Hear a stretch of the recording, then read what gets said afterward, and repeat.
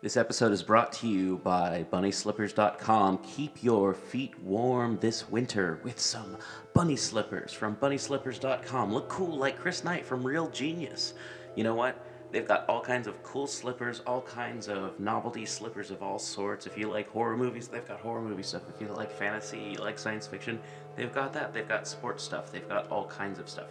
They've got slippers you can plug into USB things. Anyway, BunnySlippers.com. They are the sponsor of this show. And if you live someplace like in Australia, New Zealand, someplace where it's warm this time of year, they've got cool t-shirts at FoundItemClothing.com. Check out FoundItemClothing.com. I'm wearing one right now. Can't see it, but it's a shirt that Jeff Bridges wears in The Big Lebowski. Check it out. It's pretty cool. Based off of a Japanese baseball t-shirt. Anyway, so this month we're going to be doing Jack London stories. So check that out, and there will be part of the calendar and what will be coming out listed in the show notes. So check that out right now. And also, why not check out Dave's Corner of the Universe.com? It's Dave's Corner. You've heard him on the podcast. You'll hear him in an upcoming thing that we're doing about underground secret bases and fan fiction and cool things like that. Listen for the episode of, I think it's DUGS, Dave's Underground Goat Shenanigans. Check that out when it becomes available. I'll be hosting the first few episodes, of course, on this feed, so you can always check that out or chuck it out, and, you know, it's your podcast feed. Trim it how you feel. Anyway, money for the shows, various shows, will get them their own podcast feeds. If you want to listen to PGTTCM just by itself or Black Clock Audio Tales just by itself, Zach Ferguson has his own, but occasionally we're going to throw out Articulate Warblers, and also probably we're going to have some of these shows by Dave from Dave, and hopefully he'll still do some Dave's Corner of the Universe stuff for us. But, you know, I love producing podcasts, so if you've got a podcast idea, track me down and we'll do something, especially if you're in the Portland metro area. I'm working with Zach, and he's over in Brighton, England, and, you know, it's working out so far so good. But yeah, no, let us know if you got something that would be of interest to us. So yeah, on with some Jack London. Here we go. And why not check out Monster Kid Radio? And keep an eye and an ear out for Twisted Pulp. Twisted Pulp. Here we go. Jack London, right now. Recording by Matt Saw. The Mathematics of a Dream. In the midst of the consternation his revelation had produced, Ernest began again to speak. You have said, a dozen of you tonight, that socialism is impossible. You have asserted the impossible. Now let me demonstrate the inevitable. Not only is it inevitable that you small capitalists shall pass away, but it is inevitable that the large capitalists and the trusts also shall pass away. Remember, the tide of evolution never flows backward. It flows on, and it flows from competition to combination, and from little combination to large combination, and from large combination to colossal combination, and it flows on to socialism, which is the most colossal combination of all. You tell me that I dream. Very good. I'll give you the mathematics of my dream. And here in advance I challenge you to show that my mathematics are wrong. I shall develop the inevitability of the breakdown of the capitalist system, and I shall demonstrate mathematically why it must break down. Here goes, and bear with me if at first I seem irrelevant.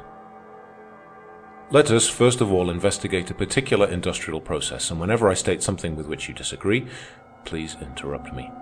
Here is a shoe factory. This factory takes leather and makes it into shoes. Here is $100 worth of leather. It goes through the factory and comes out in the form of shoes, worth, let us say, $200. What has happened? $100 has been added to the value of the leather. How was it added? Let us see. Capital and labor added this value of $100. Capital furnished the factory, the machines, and paid all the expenses. Labor furnished labor. By the joint effort of capital and labor, $100 of value was added. Are you all agreed so far? Heads nodded around the table in affirmation. Labor and capital have produced this $100. Now proceed to divide it. The statistics of this division are fractional, so let us, for the sake of convenience, make them roughly approximate. Capital takes $50 as its share, and labor gets in wages $50 as its share. We will not enter into the squabbling over the division. Note, Everhard here clearly develops the cause of all the labor troubles of that time. In the division of the joint product, capital wanted all it could get, and labor wanted all it could get. This quarrel over the division was irreconcilable. So long as the system of capitalistic production existed, labor and capital continued to quarrel over the division of the joint product. It is a ludicrous spectacle to us, but we must not forget that we have 7 centuries' advantage over those that lived in that time. No matter how much squabbling takes place, in one percentage or another the division is arranged. And take notice here that what is true of this particular industrial process is true of all industrial processes. Am I right? Again, the whole table agreed with Ernest. Now, suppose labor, having received its $50, wants to buy back shoes. It could only buy back $50 worth. That's clear, isn't it? And now we shift from this particular process to the sum total of all industrial processes in the United States, which includes the leather itself, raw material, transportation, selling, everything. We will say, for the sake of round figures, that the total production of wealth in the United States in 1 year is $4 billion. Then labor has received in wages during the same period $2 billion. $4 billion has been produced. How much of this can labor buy back? $2 billion. There is no discussion of this, I'm sure. For that matter, my percentages are mild. Because of 1,000 capitalistic devices, labor cannot buy back even half of the total product. But to return, we will say labor buys back $2 billion. Then it stands to reason that labor can consume only $2 billion. There are still $2 billion to be accounted for, which labor cannot buy back and consume. Labor does not consume its $2 billion, even, Mr. Kowalt spoke up. If it did, it would not have any deposits in the savings banks. Labor's deposits in the savings banks are only a sort of reserve fund that is consumed as fast as it accumulates. These deposits are saved for old age, for sickness and accident, and for funeral expenses. The savings bank deposit is simply a piece of the loaf put back on the shelf to be eaten next day. No, labor consumes all of the total product that its wages will buy back. $2 billion are left to capital. After it has paid its expenses, does it consume the remainder? Does capital consume all of its $2 billion? Ernest stopped and put the question point blank to a number of the men. They shook their heads. I don't know, one of them frankly said. Of course you do, Ernest went on. Stop and think a moment. If capital consumed its share, the sum total of capital could not increase. It would remain constant. If you will look at the economic history of the United States, you will see that the sum total of capital has continually increased. Therefore, capital does not consume its share. Do you remember when England owned so much of our railroad bonds? As the years went by, we bought back those bonds. What does that mean? That part of capital's unconsumed share bought back the bonds. What is the meaning of the fact that today the capitalists of the United States own hundreds and hundreds of millions of dollars of Mexican bonds, Russian bonds, Italian bonds, Grecian bonds? The meaning is that those hundreds and hundreds of millions were part of capital's share, which capital did not consume. Furthermore, from the very beginning of the capitalist system, capital has never consumed all of its share. And now we come to the point. $4 billion of wealth is produced in 1 year in the United States. Labor buys back and consumes $2 billion. Capital does not consume the remaining $2 billion. There is a large balance left over unconsumed. What is done with this balance? What can be done with it? Labor cannot consume any of it, for labor has already spent all its wages. Capital will not consume this balance because already, according to its nature, it has consumed all it can. And still remains the balance. What can be done with it? What is done with it? It is sold abroad, Mr. Kowalt volunteered. The very thing, Ernest agreed. Because of this balance arises our need for a foreign market. This is sold abroad. It has to be sold abroad. There is no other way of getting rid of it. And that unconsumed surplus, sold abroad, becomes what we call our favorable balance of trade. Are we all agreed so far? Surely it is a waste of time to elaborate these ABCs of commerce, Mr. Calvin said tartly. We all understand them. And it is by these ABCs I have so carefully elaborated that I shall confound you, Ernest retorted. There's the beauty of it, and I'm going to confound you with them right now. Here goes. The United States is a capitalist country that has developed its resources. According to its capitalist system of industry, it has an unconsumed surplus that must be got rid of, and that must be got rid of abroad. Note: Theodore Roosevelt, President of the United States a few years prior to this time, made the following public declaration: "A more liberal and extensive reciprocity in the purchase and sale of commodities is necessary so that the overproduction of the United States can be satisfactorily disposed of to foreign countries." Of course, this overproduction he mentions was the profits of the capitalist system over and beyond the consuming power of the capitalists. It was at this time that Senator Mark Hanna said, "The production of wealth in the United States is 1/3 larger annually than its consumption." Also a fellow senator, Chauncey Depew, said, "The American people produce annually 2 billion more wealth than they consume." What is true of the United States is true of every other capitalist country with developed resources. Every one of such countries has an unconsumed surplus. Don't forget that they have already traded with one another and that these surpluses yet remain. Labor in all these countries has spent its wages and cannot buy any of the surpluses. Capital in all these countries has already consumed all it is able according to its nature, and still remain the surpluses. They cannot dispose of these surpluses to one another. How are they going to get rid of them? Sell them to countries with undeveloped resources, Mr. Kowalt suggested. The very thing. You see, my argument is so clear and simple that in your own minds you carry it on for me. And now for the next step. Suppose the United States disposes of its surplus to a country with undeveloped resources like, say, Brazil. Remember, this surplus is over and above trade, which articles of trade have been consumed. What then does the United States get in return from Brazil? Gold, said Mr. Kowalt. But there is only so much gold, and not much of it in the world, Ernest objected. Gold in the form of securities and bonds and so forth, Mr. Kowalt amended. Now you've struck it, Ernest said. From Brazil, the United States, in return for her surplus, gets bonds and securities. And what does that mean? It means that the United States is coming to own railroads in Brazil, factories, mines, and lands in Brazil. And what is the meaning of that in turn? Mr. Kowalt pondered and shook his head.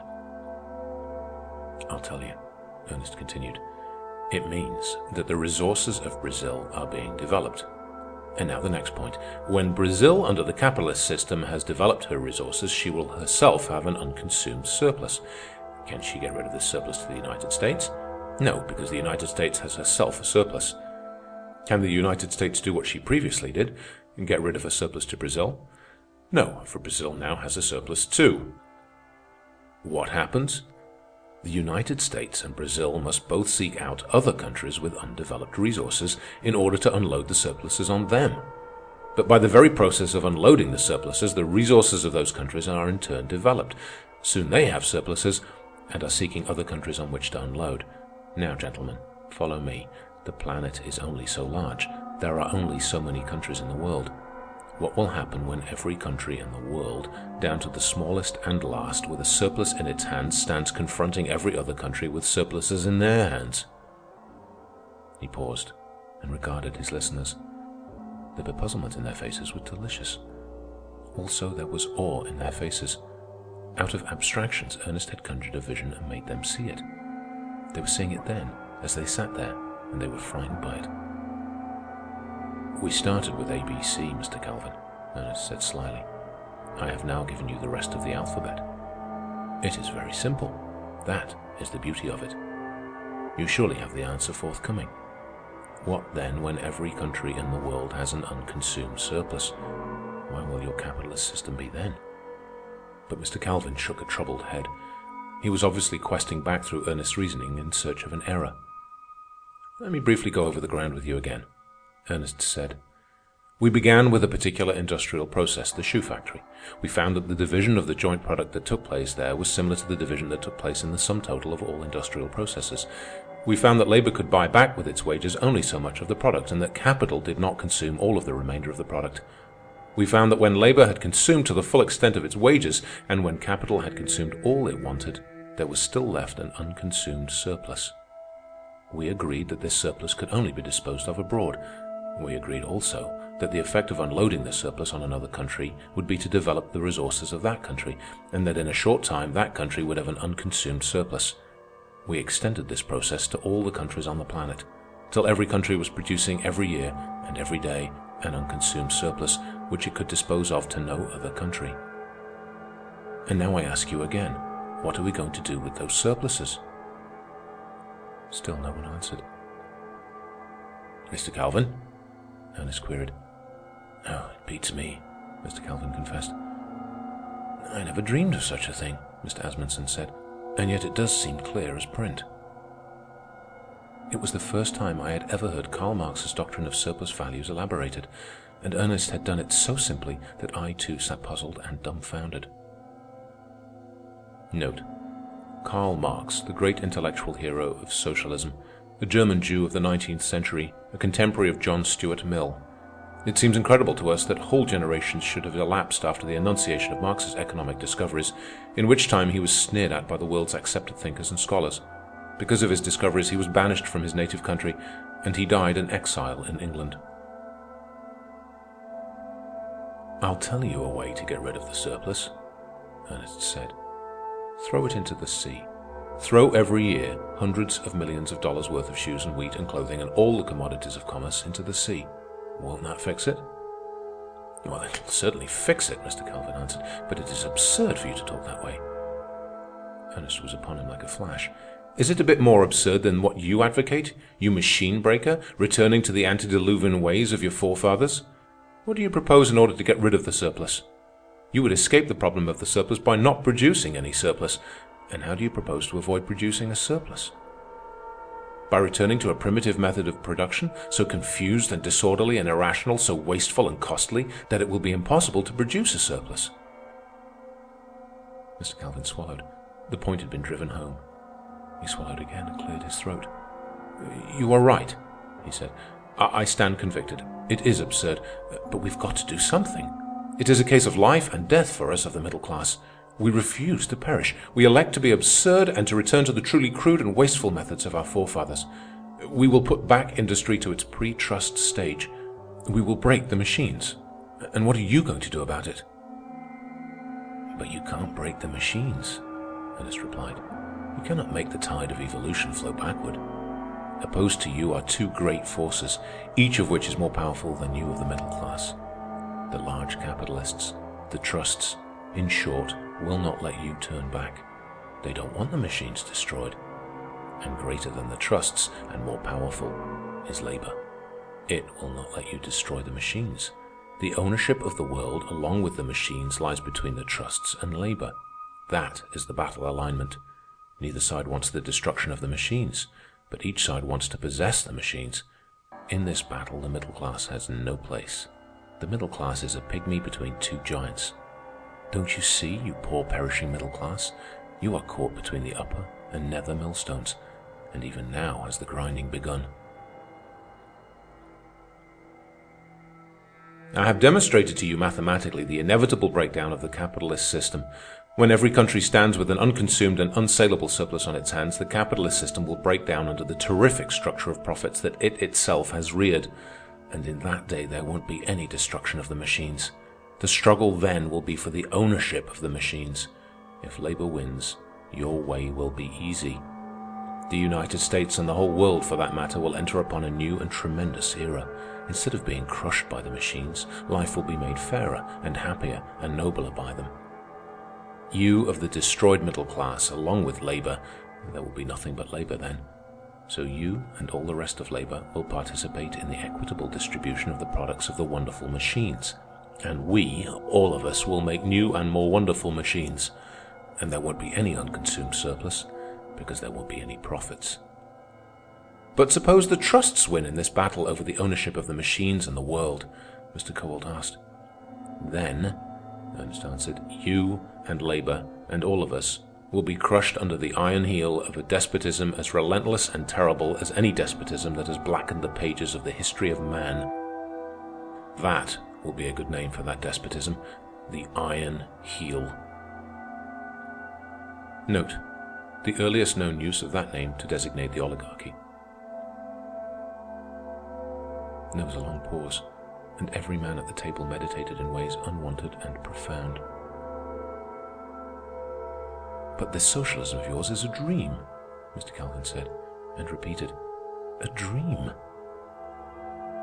"I'll show you something that isn't a dream, then," Ernest answered. "And that's something I shall call the oligarchy. You call it the plutocracy. We both mean the same thing, the large capitalists or the trusts. Let us see where the power lies today. And in order to do so, let us apportion society into its class divisions. There are three big classes in society. First comes the plutocracy, which is composed of wealthy bankers, railway magnates, corporation directors, and trust magnates. Second is the middle class, your class, gentlemen, which is composed of farmers, merchants, small manufacturers, and professional men. And third and last comes my class, the proletariat, which is composed of the wage workers. Note, this division of society made by Everhard is in accordance with that made by Lucien Saniel, one of the statistical authorities of that time. His calculation of the membership of these divisions by occupation from the United States Census of 1900 is as follows. Plutocratic class, 250,251. Middle class, 8,429,845. And proletariat class, 20,393,137. You cannot but grant that the ownership of wealth constitutes a central power in the United States today. How is this wealth owned by these three classes? Here are the figures. The plutocracy owns 67 billions of wealth. Of the total number of persons engaged in occupations in the United States, only 0.9% are from the plutocracy. Yet the plutocracy owns 70% of the total wealth. The middle class owns 24 billions. 29% of those in occupations are from the middle class, and they own 25% of the total wealth. Remains the proletariat. It owns 4 billions. Of all persons in occupations, 70% come from the proletariat, and the proletariat owns 4% of the total wealth. Where does the power lie, gentlemen? Well, from your own figures, we of the middle class are more powerful than Labour, Mr. Asmundsen remarked. Calling us weak does not make you stronger in the face of the strength of the plutocracy, Ernest retorted. And furthermore, I'm not done with you. There is a greater strength than wealth, and it is greater because it cannot be taken away. Our strength, the strength of the proletariat, is in our muscles, in our hands to cast ballots, in our fingers to pull triggers. This strength we cannot be stripped of. It is the primitive strength. It is the strength that is to life germane. It is the strength that is stronger than wealth, and that wealth cannot take away. But your strength is detachable. It can be taken away from you. Even now, the plutocracy is taking it away from you. In the end, it will take it all away from you. And then you will cease to be the middle class. You will descend to us. You will become proletarians. And the beauty of it is that you will then add to our strength. We will hail you, brothers, and we will fight shoulder to shoulder in the cause of humanity. You see, Labour has nothing concrete of which to be despoiled. Its share of the wealth of the country consists of clothes and household furniture, with here and there, in very rare cases, an unencumbered home. But you have the concrete wealth, 24 billions of it, and the plutocracy will take it away from you. Of course, there is the large likelihood that the proletariat will take it away first. Don't you see your position, gentlemen? The middle class is a wobbly little lamb between a lion and a tiger. If one doesn't get you, the other will. And if the plutocracy gets you first, why, it's only a matter of time when the proletariat gets the plutocracy. Even your present wealth is not a true measure of your power. The strength of your wealth at this moment is only an empty shell. That is why you are crying out your feeble little battle cry. Return to the ways of our fathers. You are aware of your impotency. You know that your strength is an empty shell, and I'll show you the emptiness of it. What power have the farmers? Over 50% are thralls by virtue of the fact that they are merely tenants or unmortgaged, and all of them are thralls by virtue of the fact that the trusts already own or control, which is the same thing only better, own and control all the means of marketing the crops, such as cold storage, railroads, elevators, and steamship lines. And furthermore, the trusts control the markets. In all this, the farmers are without power. As regards their political and governmental power, I'll take that up later, along with the political and governmental power of the whole middle class. Day by day, the trusts squeeze out the farmers as they squeezed out Mr. Calvin and the rest of the dairymen, and day by day are the merchants squeezed out in the same way. Do you remember how in 6 months the Tobacco Trust squeezed out over 400 cigar stores in New York City alone? Where are the old-time owners of the coal fields? You know today, without my telling you, that the Railroad Trust owns or controls the entire anthracite and bituminous coal fields. Does the Standard Oil Trust own a score of the ocean lines? Note: Standard Oil and Rockefeller. See upcoming footnote. Rockefeller began as a member. And does it not also control copper, to say nothing of running a smelter trust as a little side enterprise? There are 10,000 cities in the United States tonight lighted by the companies owned or controlled by Standard Oil. And in as many cities, all the electric transportation, urban, suburban, and interurban, is in the hands of Standard Oil. The small capitalists who were in these thousands of enterprises are gone. You know that. It's the same way that you are going. The small manufacturer is like the farmer, and small manufacturers and farmers today are reduced, to all intents and purposes, to feudal tenure. For that matter, the professional men and the artists are at this present moment villains in everything but name, while the politicians are henchmen. Why do you, Mr. Calvin, work all your nights and days to organize the farmers, along with the rest of the middle class, into a new political party? Because the politicians of the old parties will have nothing to do with your atavistic ideas. And with your atavistic ideas, they will have nothing to do, because they are what I said they are, henchmen, retainers of the plutocracy. I spoke of the professional men and the artists as villains. What else are they? One and all, the professors, the preachers, and the editors, hold their jobs by serving the plutocracy, and their service consists of propagating only such ideas as are either harmless to or commendatory of the plutocracy. Whenever they propagate ideas that menace the plutocracy, they lose their jobs. In which case, if they have not provided for the rainy day, they descend into the proletariat and either perish or become working-class agitators. And don't forget that it is the press, the pulpit, and the university that mold public opinion, set the thought pace of the nation. As for the artists, they merely pander to the little less than ignoble taste of the plutocracy. But after all, wealth in itself is not the real power. It is the means to power, and power is governmental. Who controls the government today? The proletariat, with its 20 millions engaged in occupations? Even you laugh at the idea. Does the middle class, with its 8 million occupied members? No more than the proletariat. Who then controls the government? The plutocracy, with its paltry 250,000 of occupied members. But this 250,000 does not control the government, though it renders yeoman service. It is the brain of the plutocracy that controls the government, and this brain consists of 7 small and powerful groups of men. And do not forget that these groups are working today practically in unison. Note: even as late as 1907, it was considered that 11 groups dominated the country, but this number was reduced by the amalgamation of the 5 railroad groups into a supreme combination of all the railroads. These 5 groups so amalgamated, along with their financial and political allies, were 1. James J. Hill with his control of the Northwest, 2. The Pennsylvania Railway Group, Schiff financial manager with big banking firms of Philadelphia and New York, 3. Harriman with Frick for counsel and Odell as political lieutenant, controlling the central continental, southwestern, and southern Pacific coastlines of transportation. 4. The Gould family railway interests. And 5. Moore, Reed, and Leeds, known as the Rock Island crowd. These strong oligarchs arose out of the conflict of competition and traveled the inevitable road toward combination. Let me point out the power of but one of them, the railroad group. It employs 40,000 lawyers to defeat the people in the courts. It issues countless thousands of free passes to judges, bankers, editors, ministers, university men, members of state legislatures, and of Congress. It maintains luxurious lobbies at every state capital and at the national capital.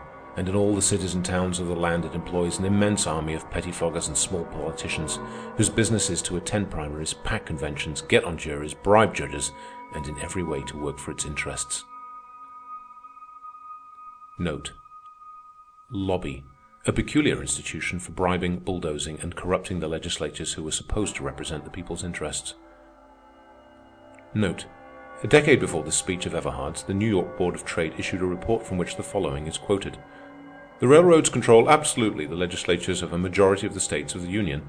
They make and unmake United States senators, congressmen, and governors, and are practically dictators of the governmental policy of the United States. Gentlemen, I have merely sketched the power of one of the 7 groups that constitute the brain of the plutocracy.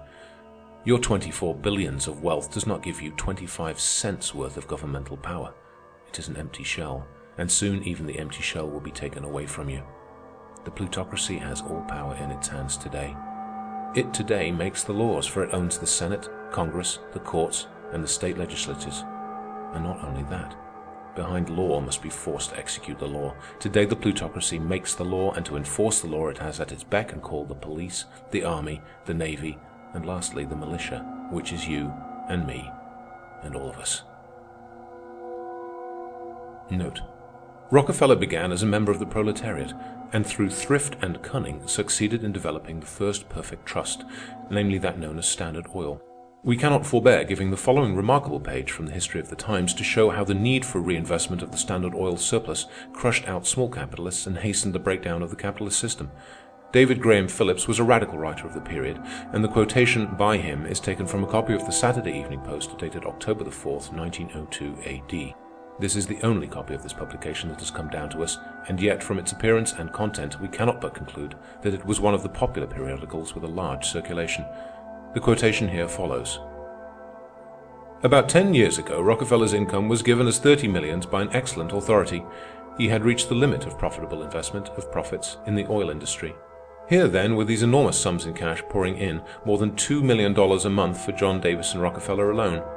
The problem of reinvestment became more serious. It became a nightmare. The oil income was swelling, and the number of sound investments limited, even more limited than it is now. It was through no special eagerness for more gains that the Rockefellers began to branch out from oil into other things. They were forced, swept on by this inrolling tide of wealth which their monopoly magnate irresistibly attracted. They developed a staff of investment seekers and investigators. It is said that the chief of this staff has a salary of $125,000 a year. The first conspicuous excursion and incursion of the Rockefellers was into the railway field. By 1895 they controlled 1/5 of the railway mileage of the country. What do they own or through dominant ownership control today? They are powerful in all the great railways of New York, North, East, and West, except one, where their share is only a few millions. They are in most of the great railways radiating from Chicago. They dominate in several of the systems that extend to the Pacific. It is their votes that make Mr. Morgan so potent, though, it may be added, they need his brains more than he needs their votes. At present, and the combination of the two constitutes in large measure the community of interest. But railways could not alone absorb rapidly enough those mighty floods of gold. Presently, John D. Rockefeller's $2.5 million a month had increased to 4 to 5 to 6 millions a month to 75 millions a year. Illuminating oil was becoming all profit. The reinvestments of income were adding their might of many annual millions. The Rockefellers went into gas and electricity when those industries had developed to the safe investment stage, and now a large part of the American people must begin to enrich the Rockefellers as soon as the sun goes down, no matter what form of illuminant they use. They went into farm mortgages. It is said that when prosperity a few years ago enabled the farmers to rid themselves of their mortgages, John D. Rockefeller was moved almost to tears. $8 million, which he had thought taken care of for years to come, at a good interest, was suddenly dumped upon his doorstep, and there set up a squawking for a new home. This unexpected addition to his worriments in finding places for the progeny of his petroleum and their progeny's progeny was too much for the equanimity of a man without a digestion. The Rockefellers went into mines, iron and coal and copper and lead, into other industrial companies, into street railways, into national, state, and municipal bonds, into steamships and steamboats and telegraphy, into real estate, into skyscrapers and residences and hotels and business blocks, into life insurance, into banking. There was soon literally no field of industry where their millions were not at work. The Rockefeller Bank, the National City Bank, is by itself far and away the biggest bank in the United States. It is exceeded in the world only by the Bank of England and the Bank of France. The deposits average more than 100 millions a day, and it dominates the call loan market on Wall Street and the stock market. But it is not alone. It is the head of the Rockefeller chain of banks, which includes 14 banks and trust companies in New York City, and banks of great strength and influence in every large money center in the country. John D. Rockefeller owns Standard Oil stock worth between 4 and 500 millions at the market quotations. He has 100 millions in the Steel Trust, almost as much in a single Western railway system, half as much in a second, and so on and on and on until the mind wearies of the cataloguing. His income last year was about $100 million. It is doubtful if the incomes of all the Rothschilds together make a greater sum, and it is going up by leaps and bounds. Little discussion took place after this, and the dinner soon broke up. All were quiet and subdued, and leave-taking was done with low voices. It seemed almost that they were scared by the vision of the times they had seen. "The situation is indeed serious," Mr. Calvin said to Ernest. "I have little quarrel with the way you have depicted it. Only I disagree with you about the doom of the middle class. We shall survive, and we shall overthrow the trusts." "And return to the ways of your fathers," Ernest finished for him. Even so, Mr. Calvin answered gravely, I know it's a sort of machine breaking, and that it is absurd, but then life seems absurd today. What of the machinations of the plutocracy? And at any rate, our sort of machine breaking is at least practical and possible, which your dream is not. Your socialistic dream is, well, a dream. We cannot follow you. I only wish you fellows knew a little something about evolution and sociology, Ernest said wistfully as they shook hands. We would be saved so much trouble if you did.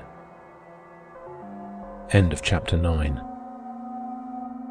Recording by Matt Saw. Montreal, mattsaw.org.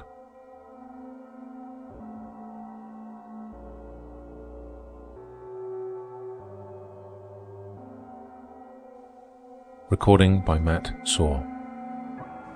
The Vortex. Following like thunderclaps upon the businessmen's dinner occurred event after event of terrifying moment. And I, little I, who had lived so placidly all my days in the quiet university town, found myself and my personal affairs drawn into the vortex of the great world affairs. Whether it was my love for Ernest or the clear sight he had given me of the society in which I lived that made me a revolutionist, I know not. But a revolutionist I became.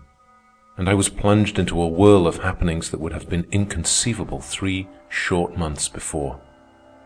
The crisis in my own fortunes came simultaneously with great crises in society. First of all, father was discharged from the university. Oh, he was not technically discharged. His resignation was demanded. That was all. This in itself did not amount to much. Father, in fact, was delighted. He was especially delighted because his discharge had been precipitated by the publication of his book, Economics and Education. It clinched his argument, he contended. What better evidence could be advanced to prove that education was dominated by the capitalist class? But this proof never got anywhere. Nobody knew he had been forced to resign from the university. He was so eminent a scientist that such an announcement, coupled with the reason for his enforced resignation, would have created somewhat of a furor all over the world. The newspapers showered him with praise and honor, and commended him for having given up the drudgery of the lecture room in order to devote his whole time to scientific research. At first, father laughed. Then he became angry, tonic angry. Then came the suppression of his book.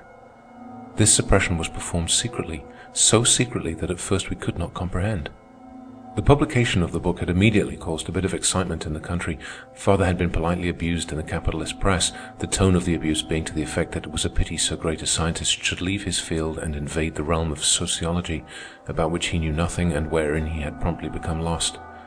This lasted for a week, while father chuckled and said the book had touched a sore spot on capitalism. And then, abruptly, the newspapers and the critical magazines ceased saying anything about the book at all. Also, and with equal sadness, the book disappeared from the market. Not a copy was obtainable from any bookseller. Father wrote to the publishers and was informed that the plates had been accidentally injured. An unsatisfactory correspondence followed. Driven finally to an unequivocal stand, the publishers stated that they could not see their way to putting the book into type again, but that they were willing to relinquish their rights in it. "And you won't find another publishing house in the country to touch it," Ernest said. "And if I were you, I'd hunt cover right now. You've merely got a foretaste of the iron heel." But father was nothing if not a scientist. He never believed in jumping to conclusions. A laboratory experiment was no experiment if it were not carried through in all its details. So he patiently went the round of the publishing houses. They gave a multitude of excuses, but not one house would consider the book. When father became convinced that the book had actually been suppressed, he tried to get the fact into the newspapers, but his communications were ignored. At a political meeting of the socialists, where many reporters were present, father saw his chance. He arose and related the history of the suppression of the book. He laughed next day when he read the newspapers, and then he grew angry to a degree that eliminated all tonic qualities. The papers made no mention of the book, but they misreported him beautifully. They twisted his words and phrases away from the context and turned his subdued and controlled remarks into a howling anarchistic speech. It was done artfully. One instance in particular I remember. He had used the phrase, social revolution. The reporter merely dropped out social. This was sent out all over the country in an Associated Press dispatch, and from all over the country arose a cry of alarm. Father was branded as a nihilist and an anarchist. And in one cartoon that was copied widely, he was portrayed waving a red flag at the head of a mob of long-haired, wild-eyed men who bore in their hands torches, knives, and dynamite bombs. He was assailed terribly in the press, in long and abusive editorials, for his anarchy, and hints were made of mental breakdown on his part. This behavior on the part of the capitalist press was nothing new, Ernest told us. It was the custom, he said, to send reporters to all the socialist meetings for the express purpose of misreporting and distorting what was said, in order to frighten the middle class away from any possible affiliation with the proletariat. And repeatedly, Ernest warned father to cease fighting and to take to cover. The socialist press of the country took up the fight, however, and throughout the reading portion of the working class it was known that the book had been suppressed. But this knowledge stopped with the working class. Next, the Appeal to Reason, a big socialist publishing house, arranged with father to bring out the book. Father was jubilant, but Ernest was alarmed. "I'll tell you we are on the verge of the unknown," he insisted. "Big things are happening secretly all around us. We can feel them. We do not know what they are, but they are there. The whole fabric of society is a-tremble with them. Don't ask me. I don't know myself. But out of this flux of society something is about to crystallize. It is crystallizing now. The suppression of the book is a precipitation. How many books have been suppressed? We haven't the least idea. We are in the dark. We have no way of learning. Watch out next for the suppression of the socialist press and socialist publishing houses. I'm afraid it's coming. We are going to be throttled." Ernest had his hand on the pulse of events even more closely than the rest of the socialists, and within 2 days the first blow was struck. The Appeal to Reason was a weekly, and its regular circulation among the proletariat was 750,000. Also, it very frequently got out special editions of from 2 to 5 millions. These great editions were paid for and distributed by the small army of voluntary workers who had marshaled around the Appeal. The first blow was aimed at these special editions, and it was a crushing one. By an arbitrary ruling of the post office, these editions were decided to be not the regular circulation of the paper, and for that reason were denied admission to the mails. A week later, the post office department ruled that the paper was seditious and barred it entirely from the mails. This was a fearful blow to the socialist propaganda. The Appeal was desperate. It devised a plan of reaching its subscribers through the express companies, but they declined to handle it. This was the end of the Appeal. But not quite. It prepared to go on with its book publishing. 20,000 copies of father's book were in the bindery, and the presses were turning off more. And then, without warning, a mob arose one night, and, under a waving American flag, singing patriotic songs, set fire to the great plant of the Appeal and totally destroyed it. Now, Girard, Kansas, was a quiet, peaceable town. There had never been any labor troubles there. The Appeal paid union wages, and, in fact, was the backbone of the town, giving employment to hundreds of men and women. It was not the citizens of Girard that composed the mob. This mob had risen up out of the earth, apparently, and to all intents and purposes, its work done, it had gone back into the earth. Ernest saw in the affair the most sinister import. "The Black Hundreds are being organized in the United States," he said. "This is the beginning. There will be more of it. The Iron Heel is getting bold."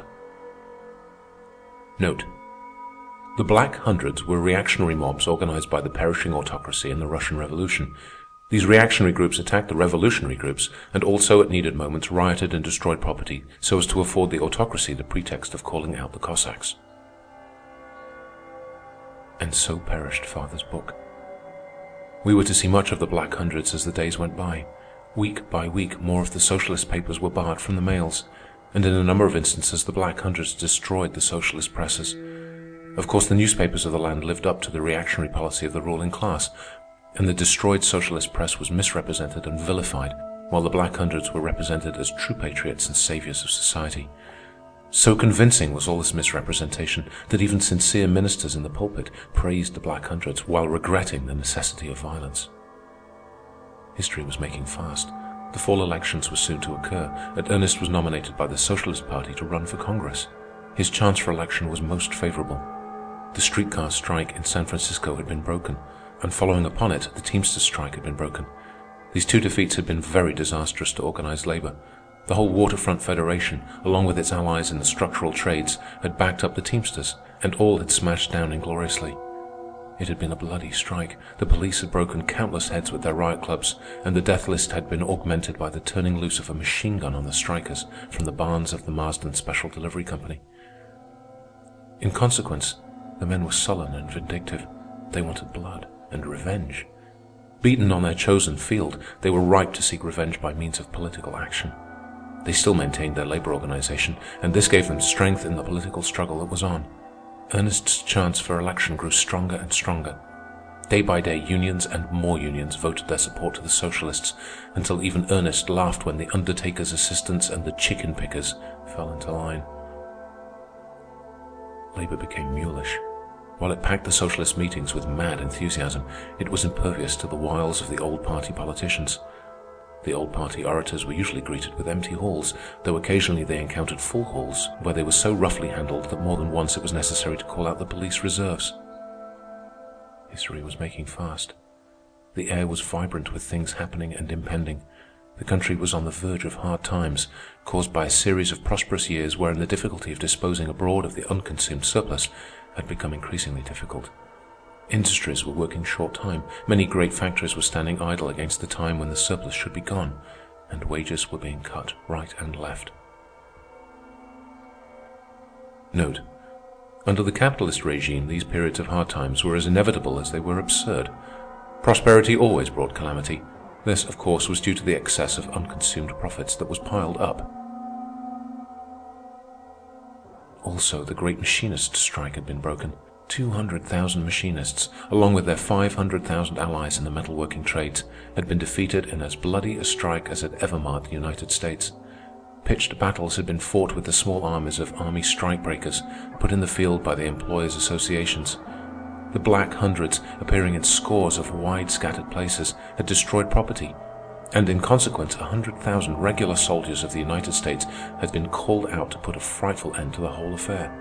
A number of the labor leaders had been executed. Many others had been sentenced to prison, while thousands of the rank and file of the strikers had been herded into bullpens and abominably treated by the soldiers. Note: strikebreakers. These were in purpose and practice and everything except name the private soldiers of the capitalists. They were thoroughly organized and well armed, and they were held in readiness to be hurled in special trains to any part of the country where labor went on strike or was locked out by the employers. Only those curious times could have given rise to the amazing spectacle of one, Farley, a notorious commander of strikebreakers who, in 1906, swept across the United States in special trains from New York to San Francisco with an army of 2,500 men, fully armed and equipped to break a strike of the San Francisco streetcar men. Such an act was in direct violation of the laws of the land. The fact that this act and thousands of similar acts went unpunished goes to show how completely the judiciary was the creature of the plutocracy. Note: bullpen. In a miners' strike in Idaho, in the latter part of the 19th century, it happened that many of the strikers were confined in a bullpen by the troops. The practice and the name continued in the 20th century. The years of prosperity were now to be paid for. All markets were glutted. All markets were falling. And amidst the general crumble of prices, the price of labor crumbled fastest of all. The land was convulsed with industrial dissensions. Labor was striking here, there, and everywhere. And where it was not striking, it was being turned out by the capitalists. The papers were filled with tales of violence and blood, and through it all the Black Hundreds played their part. Riot, arson, and wanton destruction of property was their function, and well they performed it. The whole regular army was in the field, called there by the actions of the Black Hundreds. Note: the name only, and not the idea, was imported from Russia. The Black Hundreds were a development out of the secret agents of the capitalists, and their use arose in the labor struggles of the 19th century. There is no discussion of this. No less an authority of the times than Carroll D. Wright, United States Commissioner of Labor, is responsible for the statement. From his book entitled The Battles of Labor is quoted the declaration that, in some of the great historic strikes, the employers themselves have instigated acts of violence, that manufacturers have deliberately provoked strikes in order to get rid of surplus stock, and that freight cars have been burned by employers' agents during railroad strikes in order to increase disorder. It was out of these secret agents of the employers that the Black Hundreds arose, and it was they, in turn, that later became that terrible weapon of the oligarchy, the agent provocateur. Never had labor received such an all-round beating. The great captains of industry, the oligarchs, had for the first time thrown their full weight into the breach the struggling employers' associations had made. These associations were practically middle-class affairs, and now, compelled by hard times and crashing markets, and aided by the great captains of industry, they gave organized labor an awful and decisive defeat. It was an all-powerful alliance, but it was an alliance of the lion and the lamb, as the middle class was soon to learn. Labor was bloody and sullen, but crushed. Yet its defeat did not put an end to the hard times. The banks, themselves constituting one of the most important forces of the oligarchy, continued to call in credits. The Wall Street group turned the stock market into a maelstrom where the values of all the land crumbled away almost to nothingness. And out of all the wrack and ruin rose the form of the nascent oligarchy, imperturbable, indifferent, and sure. Its serenity and certitude was terrifying. Not only did it use its own vast power, but it used all the power of the United States Treasury to carry out its plans. Note: Wall Street. So named from a street in ancient New York, where was situated the stock exchange, and where the irrational organization of society permitted underhanded manipulation of all the industries of the country. The captains of industry had turned upon the middle class.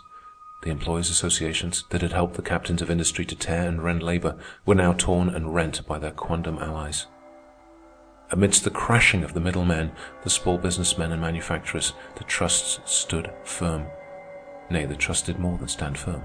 They were active. They sowed wind and ever more wind.